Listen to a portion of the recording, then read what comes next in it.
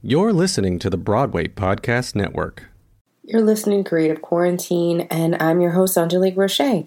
We are talking to one of my favorite executive producers, showrunners, and just a really amazing nerd, pop culture fan, and talented TV writer today, Quinton Peeples. You may know his work from The Last Ship, or from Marvel's Runaways, or Flash Forward, or so many other really cool projects out there. And we had a great chat today, which was very fundamental, but also, I would say, just like very insightful on how he's still continuing to work, still continuing to write, and the transition of what it looks like in writers' rooms in LA right now as folks are continuing to social distance. And, you know, it was a really great conversation. Quinton is always such a lovely, lovely person who really enjoys his work. And so I am looking forward to you, particularly if you're a writer or an aspiring writer or a producer or aspiring showrunner, to hear this amazing conversation. All right, we are live. It is, I believe the day is Wednesday. Yes, I'll confirm. Great. It seems like it's been a year of Sundays, but we'll take it. And I am here with the Quinton Peeples. Hello, sir. Hi, how are you? I'm good. I am really excited. This is kind of a little bit of a dream come true for me, because I respect what you do so much, and I'm like, oh, thank you. Just because a lot of people don't, they hear this big word, producer, executive producer, showrunner, like you are a TV writer. So I want to be very clear that you write, Right. you create shows, and you've done some incredible work, but then you have these big titles that I don't know if people really understand, that are crucial to the creation of a lot of shows we know and love. And I actually first, really found out about your work with The Last Ship, which was, I binged it very quickly. It was very sad when it was over. But which also is kind of pertinent towards what's happening now, a little bit too close. But for those at home who don't understand what this big word of executive producer and showrunner are, can you give us kind of an idea of what that means? Yeah. So as far as one of the great things about television is it's really built on the writer's side. So it's built from the ground up, from the writing. And as you go along in your writing career, you probably start as a staff writer, and then you work up to a bunch of different levels. But eventually you reach a producer level, which is that individual who has written the episode is probably going onto the set and having some input into everything from wardrobe to props to whatever happens to be. They're more present on the production side. So as you rise through that, you just get more and more responsibility and jobs. So it extends into pre-production and on into post-production, and then you're hiring people, and you have a big say in the casting, and then you're really dealing with both the networks and the studio. So by the time you get to executive producer or showrunner, you're talking to many, many more people. You're managing more people.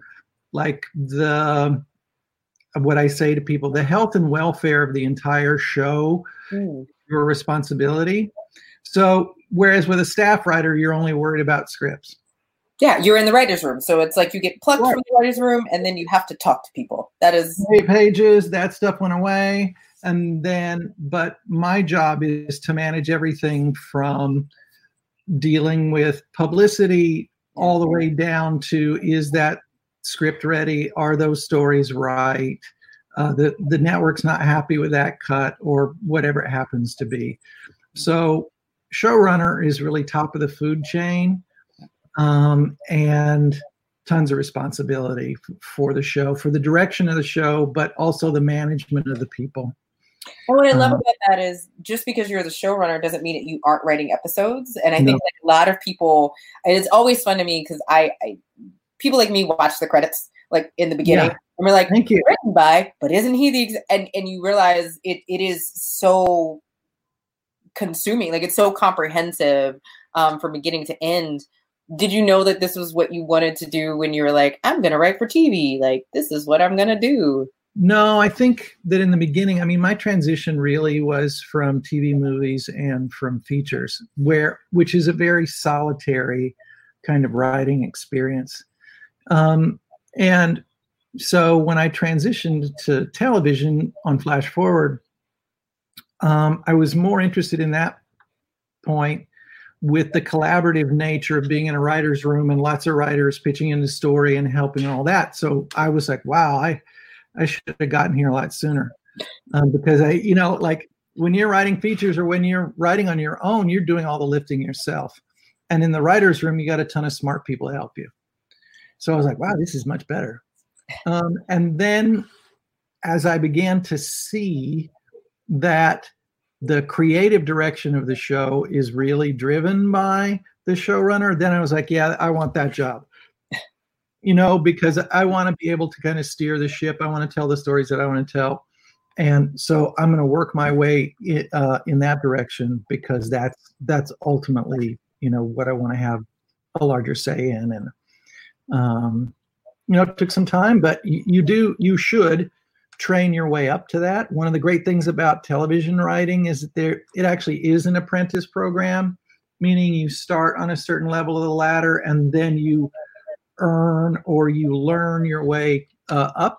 And if you do it correctly, best showrunners have been in TV for a while, and they started as staff writers, and they really learned it all the way to the top. So I happen to like that. And I love that idea. And we've talked to a couple of folks that are in writers' rooms right now. And for folks who aren't familiar, like, writers' rooms vary, but they are rooms where there are writers, and they come together and they go through scripts and they dissect these things. How have you seen folks, because I know that some shows are still, like, some writers' rooms are still happening right now. How have you seen that shift, and what has kind of been the adjustment of that writers' room process while people are social distancing right now? Well, two things kind of happened. One is, over the past couple of years, writers' rooms have been getting smaller. Like when I started on Flash Forward, I think there were 12 writers in that room. Now, we were doing 24 episodes. Like, that was broadcast TV. Back in the day. But what has happened is there are now fewer and fewer writers in a room. So that was already happening. And then this move to kind of Zoom rooms or virtual rooms or whatever means that it's even harder to manage all those voices, because it's 5 boxes on your TV screen or whatever. So people are, I think the amount of time spent in even the virtual room is getting smaller. And I think what I'm seeing a little bit right now is more of what happens in British television, where a showrunner has got an overall idea and then gives certain people things to do, whether it's an episode or particular pieces of work to do, and it's piecemealed out. And then that showrunner is bringing stuff back together on an individual basis with a writer, because that's just easier to manage this way, where it's just one box that I'm talking to as opposed to 6 or 7. But I think what's going to happen over the next 4 or 5 weeks, as things, at least in California, start to lighten up a little bit, I think there are going to be protocols put in place and people are going to come back to rooms. Because there's an energy that happens inside a room when things are really cooking that just really can't be duplicated here. And that there's a certain something that's missing. And this is particularly around jokes. Like, there's a vibe that goes on when smart people are together that can't be duplicated virtually. So we'll do the best we can right now, but certainly there's not going to be any replacing that energy digitally. So I think we're headed back to being in a room with smart people. And I think that actually brings up a really good question. A lot of folks who have these favorite TV shows, because let's be real, anybody right now who's got any free time, who is, socially distancing, is consuming a lot of television or books. But there's a lot of binge watching happening. Yeah. For you, and I think I have like a couple separate questions when we talk about shows that are made to binge that are all dropped at the same time, because you've done both. You've done appointment TV and we've just dropped all 13 episodes type TV. You know, for you, once there is a show idea and it's kind of out there, and I kind of, you know, there's the pilot, like that's the simple answer, like that's the next step. But once there's a show idea and the pilot is greenlit, which we know is such a crucial and hard task to kind of put together, where do you then start, you know, with the next phase and with the writer's room and how that works normally?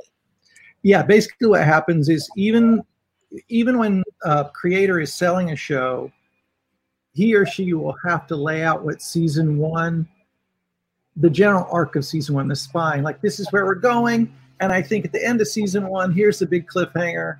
So it's like a roadmap. So they've set up some things that they want to hit that they sold to the network.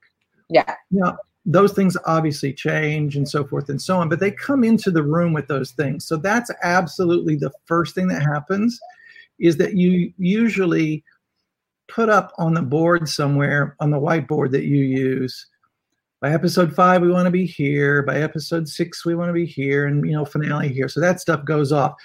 Now, rarely does the showrunner or the creator know how he or she is getting from here to there. I mean, not everybody's Babylon 5 and has a full Bible for the entire. Yeah, it just doesn't work that way. So, for instance, when you talk about The Last Ship, those guys definitely knew where they wanted to end season one. Yeah. And they had some ideas for some places that they wanted to be, some certain ideas. And then the room came in, and it's up to those people to go, well, here's the best way I think we can get from here to here to here. And now all you're doing is you're laying out like the Waze version of how to get from your point A to point B. And that's really the work of the room. And also to be open to changing those things if you come up with a better idea, which is mostly what happens. So a lot of things, like I put up on Instagram or Facebook or somewhere not too long ago, the season 3 board for Runaways that existed like in the first couple of weeks. And I think, you know, we only did 10 episodes in season 3, so there are 13 slots still up there. So we were still working with 13 stories. There was a whole section of what we call 3 Men and a Baby, which were going to be the dads building Victor Mancha, which obviously never got into the show. No, I'm sorry. I'm so excited right now because you said Victor Mancha. Exactly. So that was, and that really, like, that existed for a long, long time. And even after we got cut back to 10 episodes, we were like, well, how can we get this in? And ultimately, it just, spoilers for people who haven't seen it, but it ended up just being a note, right? Like, there's a note in the very end that Alex gets from his future self that name checks Victor. But that's a perfect example. Hold on just a second.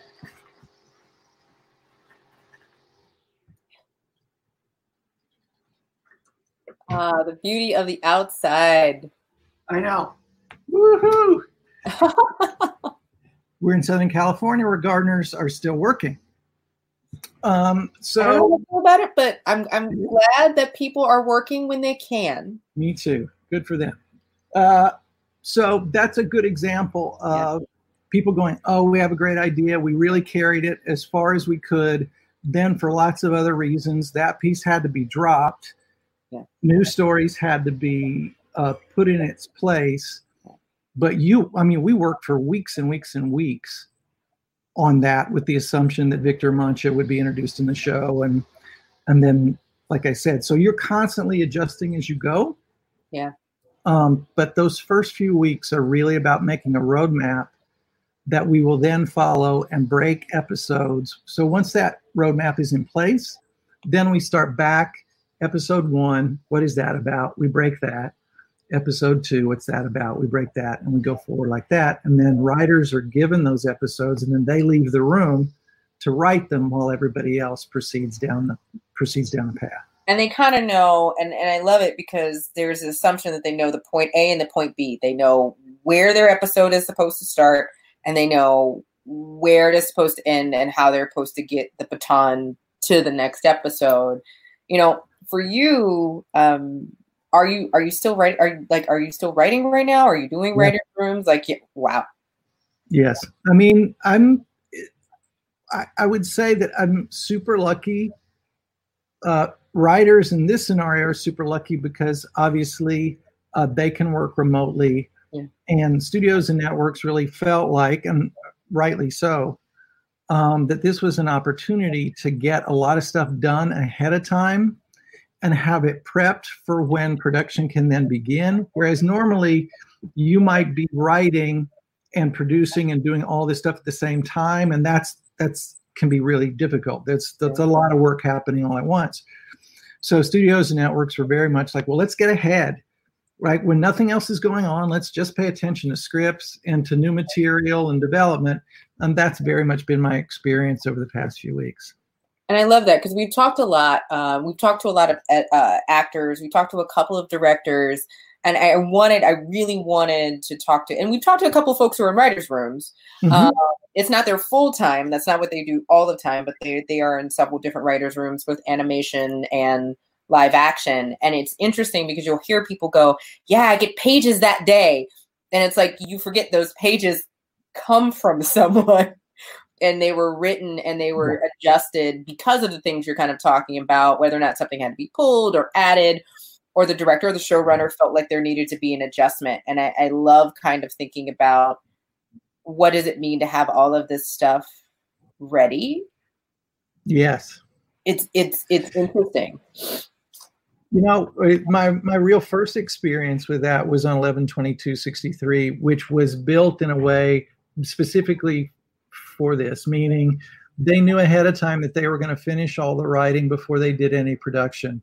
Mm. Now, why that decision was made, I'm not entirely sure. That was before I came on, but from the very beginning, that meant the showrunner and all the writers would be in the room the entire time, that all the scripts would be finished, and then they would just be delivered to the production.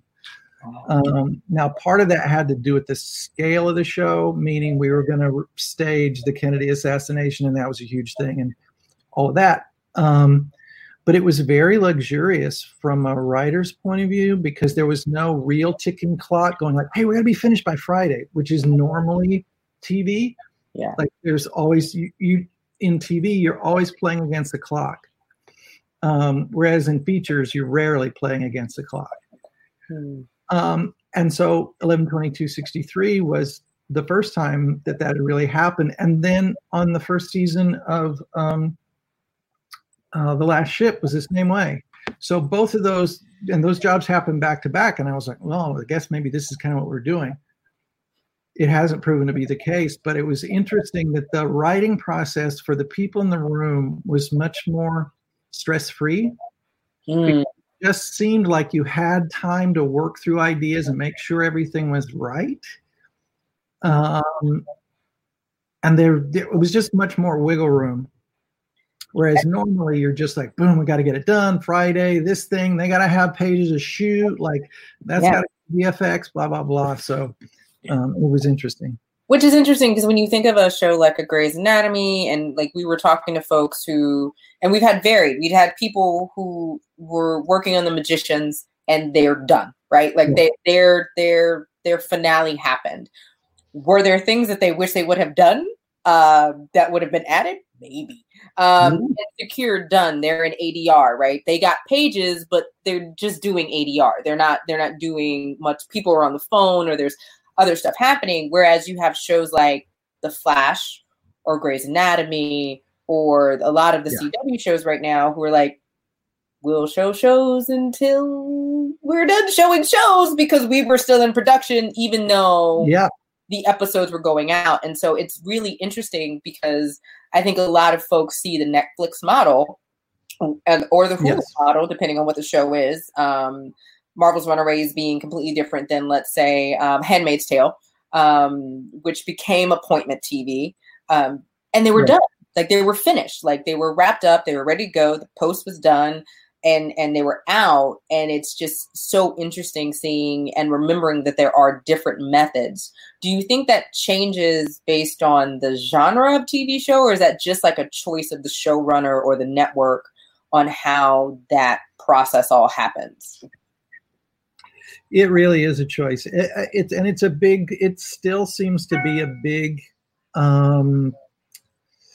I would say there's a lot of different theories still floating around about what's best.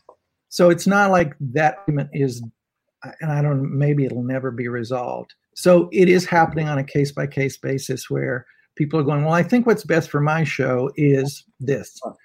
And I think that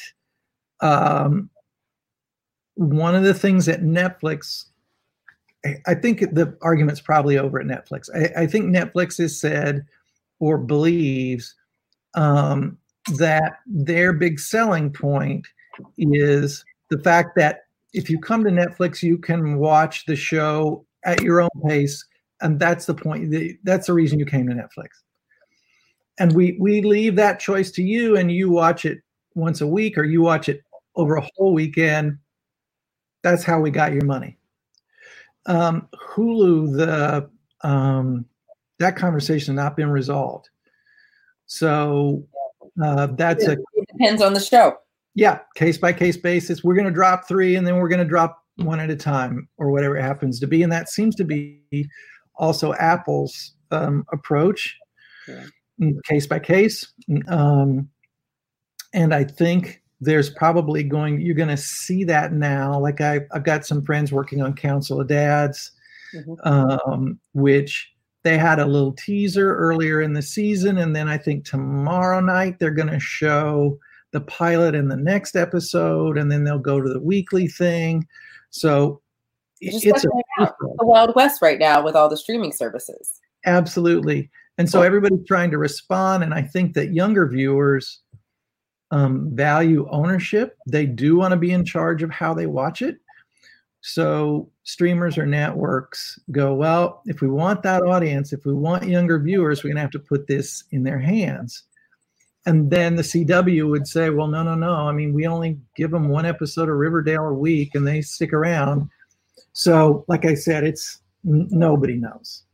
And I think that's actually kind of the beauty of it, is that no one does know, and it gives this opportunity for a show to be good. Because I remember there used to be great shows that they got a horrible time slot, or it was just on the worst day, or the competition was really crazy. And that's just something that you really don't deal with anymore, right? So like even in watching a Westworld or an Insecure, Game of Thrones being Game of Thrones almost breaks the streaming of what was happening. It was a phenomenon. But most of the time I'm like, oh yeah, I'm going to catch up with tomorrow morning at 9 a.m. while I'm drinking my coffee. And it's just a different concept than going, well, if I'm not sitting down at 7 o'clock on a Friday watching TGIF, I'm going to miss it. And I don't know when the reruns are happening, if ever. And I think people can catch up. And again, it's what you hear from these guys when you go in to meet with them and when you talk to them about creating shows, wherever it happens to be, whether it's Hulu or Netflix or FX or wherever you are. They're really talking more about their library than they are about what's happening on the day and date. So they're looking to fill, an HBO Max and some of these others, the Peacock will be the best example. They're looking to fill libraries for people to watch after they've finished the A-list thing that they signed up for. It's archival, like we were kind of talking about, right? Because when they're done, there's this idea of an algorithm of recommendation. And then you get the list of, if you like this, you'll love this. No doubt about it. And I would say that has proven to be the case when Runaways moved to Disney Plus.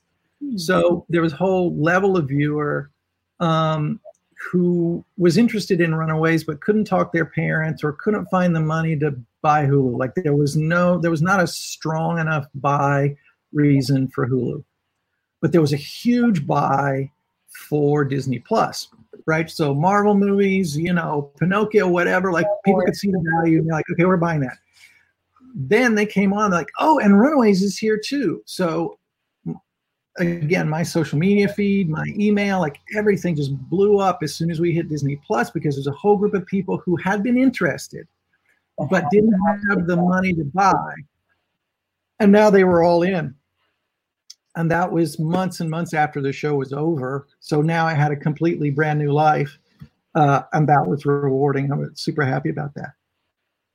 That's pretty amazing, because that also is kind of that idea of appointment and missing it in a very different way, because you missed it just because it was behind a paywall, not because you couldn't watch it.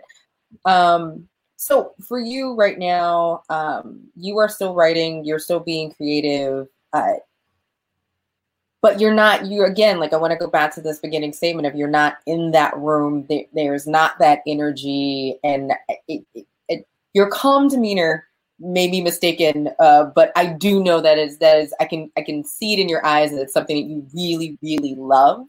Yes. How have you been kind of adjusting and figuring out ways to keep that energy together? Because writing, regardless of how long you've been doing it, is sometimes, I don't want to say frustrating, but it's work. It is a thing to put together something that is translatable for someone else. Yes. So how have you been kind of creatively adjusting? Well, one of the things that I've tried to do is really maintain some ritual, meaning that I have a whole kind of, because I've been at this long enough, I know my rhythm pretty well. Like I know what the sweet spot of the day is for me. I know what the run up, like what needs to happen in order for me to be really productive in that moment. So I try and duplicate all of those things. So if normally I'm at the writing table between 8 and 9 o'clock, whether I was in a room or I'm at home, I'm trying to be consistent so that the day actually feels like the way it used to feel. I may not be in that other location, and I may not be with other writers in the room, but the day is pretty consistent with the way in which it unfolds. So that gives me a sense of security in a really insecure, larger context. Like we wake up every day and we don't know what the new news is going to be or what's going to be happening, and that's discombobulating. So if at the center of that, I can create consistency, this pretty much feels the way it used to feel in terms of how I'm spending my hours, then I get real comfort and I feel centered, and my creative mind can work the same way. Now, the energy that I feed off from other people now has to be done through things like this, through texting back and forth with other writers who I'm helping or in contact with. I'm doing a lot of Zoom calls. There's a lot of actual business that's getting done now electronically this way. So all keeping that energy up so that now the weekend still feels like the weekend, so that I stop that work over the weekend. Yeah. And it gives a sense of familiarity that I personally need. I'm not a big chaos person. You mentioned the calm demeanor. So I'm not a big, I don't really vibe off of just fireworks going off and it's crazy here every day. That's not me. No, not you. No, not me. So me creating that consistency over time, my brain, my creative brain is like, okay, this is just like it always is. We're going to do the thing now that we normally do. We're doing it in the bedroom as opposed to in the writer's room, but we're still doing the same thing. And I found that to be really important in terms of generating pages and ideas and whatever it is that I'm working on. Yeah. Actually, deep down inside, the only thing I'm really sad is that you can't go to Disneyland. That deep down inside, I just feel really For those who don't know, your Disney fandom is... It's a sickness. Yeah. No, but I'm really like, I'm the crazy guy who went on YouTube and found that 12-hour audio loop that somebody walked through the park. I don't know how they did it, but it's 12 hours of just ambient noise of being in Disneyland. And man, I run that in the background all the time. That's like music for me. It goes on and on and on. And again, it's another thing where I go like, I can feel like the endorphins, and I can feel like my whole body go like, it's going to be all right. So that's how crazy it is around here. But I love that you do have this very expansive knowledge, one. But this core love, like you don't just love doing what you do, you love the subject matter of what you do. And it takes that kind of passion. You're also a big comic book head, and you don't just write TV shows. Yes. You have dabbled in the comic book industry as well. Talk to me a little bit of why you decided, like, you could have just stayed a fan, but you were like, I'm gonna write this. No, I mean, the thing for me really was, and I tell people this all the time, I'm sure you've heard me say it in the past, like as a kid, I wanted to grow up and be Jack Kirby. Like that was just it for me. Like I thought that guy was the pinnacle. And that really drove me for a long time. And Jack has really been kind of a centering thing for me, like that super creative imagination that just didn't have any boundaries and just continued to work and work and work and work and work. Yeah. So he's always been a guiding light for me. And so as a kid, and certainly as a younger person, I was like, man, I'm getting into comics. Like that's what I'm going to do. Now that went away as I became more, I went to art school and thought I was going to be a painter, really thought I was headed towards the fine arts. So I pursued that for a while before turning to writing. But I never got rid of that bug that at some point I would hopefully get an opportunity to make comics. And then just about a year and a half ago, maybe it's been 2 years now, I was approached by the French publisher Humanoids, and they said, you want to do something? And I said, yeah, I do. And I had a story that they approved, and I wanted to do a crime story, and that ended up becoming The Big Country, which is the graphic novel that they published in November. So yeah, it was a childhood dream come true, and I loved every minute of it. And it's been a great experience, just as good as I hoped it would be when I was a kid. So in all of that, and like understanding that you are just such a pure creative, how are you staying creative? Like, I know you've got this process, I know you're going through it, and that's the process part. But is it just all Disneyland ambient noise all day? Is it like, I got to take a break and push away when I've got to push away? I'm pretty, I've got a pretty well-oiled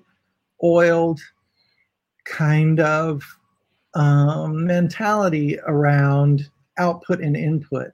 So I'm not afraid to say I'm in an input area, which is then I'm just doing tons of reading. I'm just totally tuned to the outside world, like looking at what's going around, really thinking deeply about what kind of stories energize me, what's cool, what's on my mind all the time, kind of a mental inventory.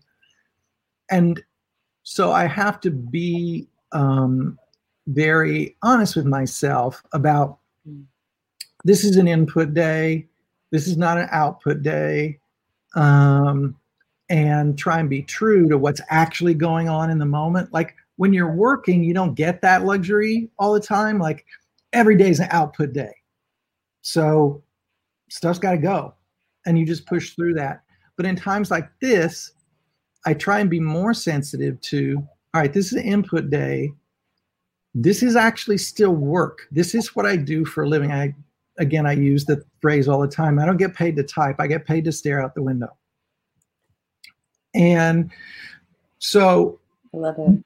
Understanding that's how it works, meaning I need this stuff to come in. Like if I showed you the reading desk right now, like there's tons of books on it. There's old Star Wars comics. It's like for whatever reason at the moment, the like Marvel Star Wars comics from the 70s are kind of making their way back into my reading list. And I'm not entirely sure why, but it's tripping me right now. Like I'm just into it. So it's like, I don't need to know why.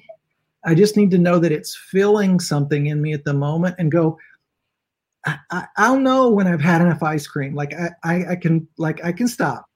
But right now it's just Star Wars comics. So I'm relaxed around that. Nice. And like I said, I let it be day by day. Like, this is an output day. This is an input day. And I don't judge whether that's right or wrong. Just it is what it is. And I know the day is coming when I'll have to be many, many, many output days in a row. So if today is an input day, there's no harm or no foul around that. I love that. And I also think that's like a really, really good piece of advice for folks who are, struggling with this idea. And it's kind of been a common thread throughout all of the conversations. Today and tomorrow and the next few weeks may not be your time to write the next great American novel. And it is okay. Because there is this, I think we have lost the idea of inspiration many times, most times it is sparked externally, right? Like you may have the story inside of you, but a lot of times it's all based on our experience, where we've been, people we've met. Like when you look at things like The Office, right? It's based on real things that happen at offices. Yeah. And so life has to happen at some point to be able to be inspired or be creative. And so I think that's such an interesting perspective about input and output days, because I don't know if we've all had, and I don't even say the luxury, I don't know if we've all been, had the awareness to take that step back and go, I'm just going to go read a book. Maybe one I've read before, find something new in it, and be inspired. What are you doing for fun? Well, again, I'm like Duke Ellington on this one, which is, Duke Ellington said, I don't really have a job. Meaning I love what I do so much that there is no, I don't need to take a vacation. So I've been super blessed to get into a spot where actually reading Star Wars comics is part of my job and part of what I do. So as much as I, obviously have things like we're doing a jigsaw puzzle like everybody else in America. I got this Charlie Brown jigsaw puzzle going on that is the most intense thing. Like I'm going to have to put it away. Like it's just beating me. But like we've got lots of that stuff around the house. But in terms of fun, like my life is fun. So I'm full of those kinds of things as a regular part of my life. And it's not really separate from my work. So I'm going to start. I just ordered the Doctor Who box set thing, the Matt Smith years. Like I'm going to watch that thing from top to bottom. So there'll be lots of that stuff. I just got really excited for you. Yeah. And that's what you mean. Like I already watched all those live at the same time. It's not like I don't know them, but I feel like right now I want to be there. So I don't think too much about why that is. Maybe it's a little familiarity, and I love those years. I love those episodes so much. So I'll just go over there and spend that time with that stuff. Yeah, so, between David Tennant and Matt Smith, I will honestly say, and you can at me on this, folks who are watching, the action-packedness of both those actors' ability to be so physical, like their literal physicality in executing those scripts, it's just phenomenal, because it was just a whole shift in how Doctor Who was presented and in the modernization of the show that makes it so much fun to watch. No question about it. And I was really like, before you hit the send button on Amazon or whatever, I'm like, okay, so these are kind of streaming here and there. Do I want to own these? And then you go, Yes, actually, I do. I want to be in possession of this so that any moment, if I want to go and watch the opening of the Pandorica or any of those things that I want, I can just pull it up and it's there. That's how good all of that work is. That David Tennant to the Matt Smith run it's just classic, and there's no reason to not be in full ownership of it. Yeah, and it's so funny. Like both those actors, I've interviewed them both, and David literally is that person. Like he's just physically, if you've ever met, like he's just physically. He was explaining to me how someone on set had basically like broken his nose, and he couldn't just tell the story. Oh no! He had to actually act out the story, and then it clicks. It goes, "Oh, that's just you. That's it you is on screen." Uh-huh. Okay. And then you realize that, Matt Smith was a footballer before he couldn't, play anymore. And you're like, oh, that's just, you brought yourself to the screen. So they are so much fun to watch. And I love it because, it's the same thing where people are like, well, if you want to learn how to do something, you want to be inspired how to do something, or if you do a thing, watching other people do the thing isn't a bad thing. No, I mean, thing, but that's fun. So in and of itself, kind of as we close out, do I want to say, like, you also did a series for screenwriting that is now available on your YouTube, which is really cool. What inspired you to decide that you were going to take the class that you normally do teach this at UCLA? UCLA, yep. What made you decide to do that? Well, obviously the circumstance was the first thing, but I have been feeling quite a bit lately, and I mentioned it earlier, that I've really been blessed with an extraordinary life there by any measure. And that the point of my being blessed with that life is actually to give it away. So the only reason that I've been given this thing is so that I could give it away. And at this particular moment, it felt like the right time to give that away so that those people who were feeling like, I'll never be able to afford to go to this class, I'll never be able to work with people like this, blah, blah, blah, that those barriers would be lowered. And that I would just give that thing away to anybody, anywhere, who could get on YouTube and go through it and wanted to spend this time in quarantine actually jump-starting something and making it, that I could really be an encourager there, give them both some tools, but also encourage them to go, hey, if you really want to do it, you just got to sit down and get started. And like I said, I didn't want that to cost anything. So whereas normally, obviously, if I'm teaching at UCLA, that's a tuition thing and all of that. So I just felt like this was the perfect time to give that away. And the technology, and as you said, everybody's on their screens anyway. Might as well be watching this as opposed to another episode of Fuller House if that's what they want to do.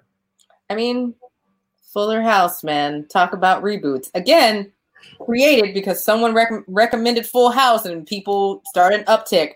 That's right.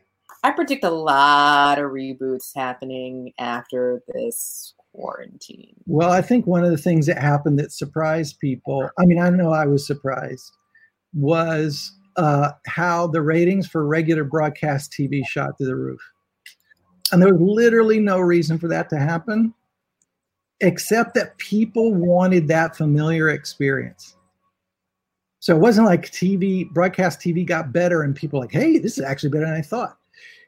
It's still the same thing it always was. And they went, oh, I kind of like the way this feels. And when the commercials come on, it doesn't bother me as much as I thought it would. So I'm just going to stick around. And that's that sense of familiarity that I think you're right. You're going to see a lot of like, oh, remember how good this used to feel? And believe me, I think that's coming. Yeah. And it's really interesting how all of this is connected. For those who should be following you, who aren't following you yet, but also so they can check out the YouTube, can you let everybody know where to find you and all your stuff? Yeah, I think if you go on YouTube and you just enter my name, it will take you right. Yep, there it is. it'll take you right there, and you'll see all 10 videos in a row. We've classified them by day. So if you want to follow along, you can jump around if you're not into that, but they do follow from starting a project all the way through revision. The very last episode is really about the life of a screenwriter, agents, managers, all of that part. So if you follow chronologically, there is a purpose to that. And then I think one of the students started a Facebook page where people who have questions and want to have a further discussion are logging onto that Facebook page, talking to each other. And then I drop in occasionally to answer a question or help out. And I think I think the Facebook page is Writing with Quinton. So yeah, both Facebook and YouTube, and it's there for you if you dig it. I love it. Thank you so very much for taking the time out. This has been great. Oh, thank you. I'm a huge fan, and I love everything that you do and everywhere you do it. So it was really an honor for me to be asked. So I appreciate it. Thank you. So thank you so much, everybody. If you want to follow Quinton, please do. It's and go binge all the shows he's ever touched, please. Now. I actually started re-binging the last show. I'm not gonna lie. Yeah. Now's the time, let me tell you. Creative Quarantine is hosted by Angelique Roche. It's produced by Angelique Roche, Sarah Storm, and Matt Storm. Our logo is designed by Aaron Leffler. New streaming episodes are available Monday, Wednesday, Thursday, and Friday at 3 p.m. Eastern and Tuesdays at 2 p.m. Eastern on angeliqueroche.com/creative quarantine. Podcasts are made available the morning after each live streamed episode wherever you get your podcasts. Please rate and review us on Apple Podcasts and visit us on Instagram at creative.quarantine and Twitter at creativeqteen. Please send this to a friend who needs a little artistic company and stay at home if you possibly can. We'll see you soon. Hey, it's Leslie Odom Jr. here on the Broadway Podcast Network to tell you about the Rise Theater Directory, a program of Maestro Music. Rise is a national online resource designed to connect and empower backstage and administrative and creative theater professionals from underrepresented backgrounds. If you work or aspire to work in the theater community, this can help you find your next project. And if you hire theater professionals, search the Rise Theater Directory to find your next team. Create your profile now and get more information by visiting risetheater.org. That's theater with an RERISETHEATRE.org, because only together we rise.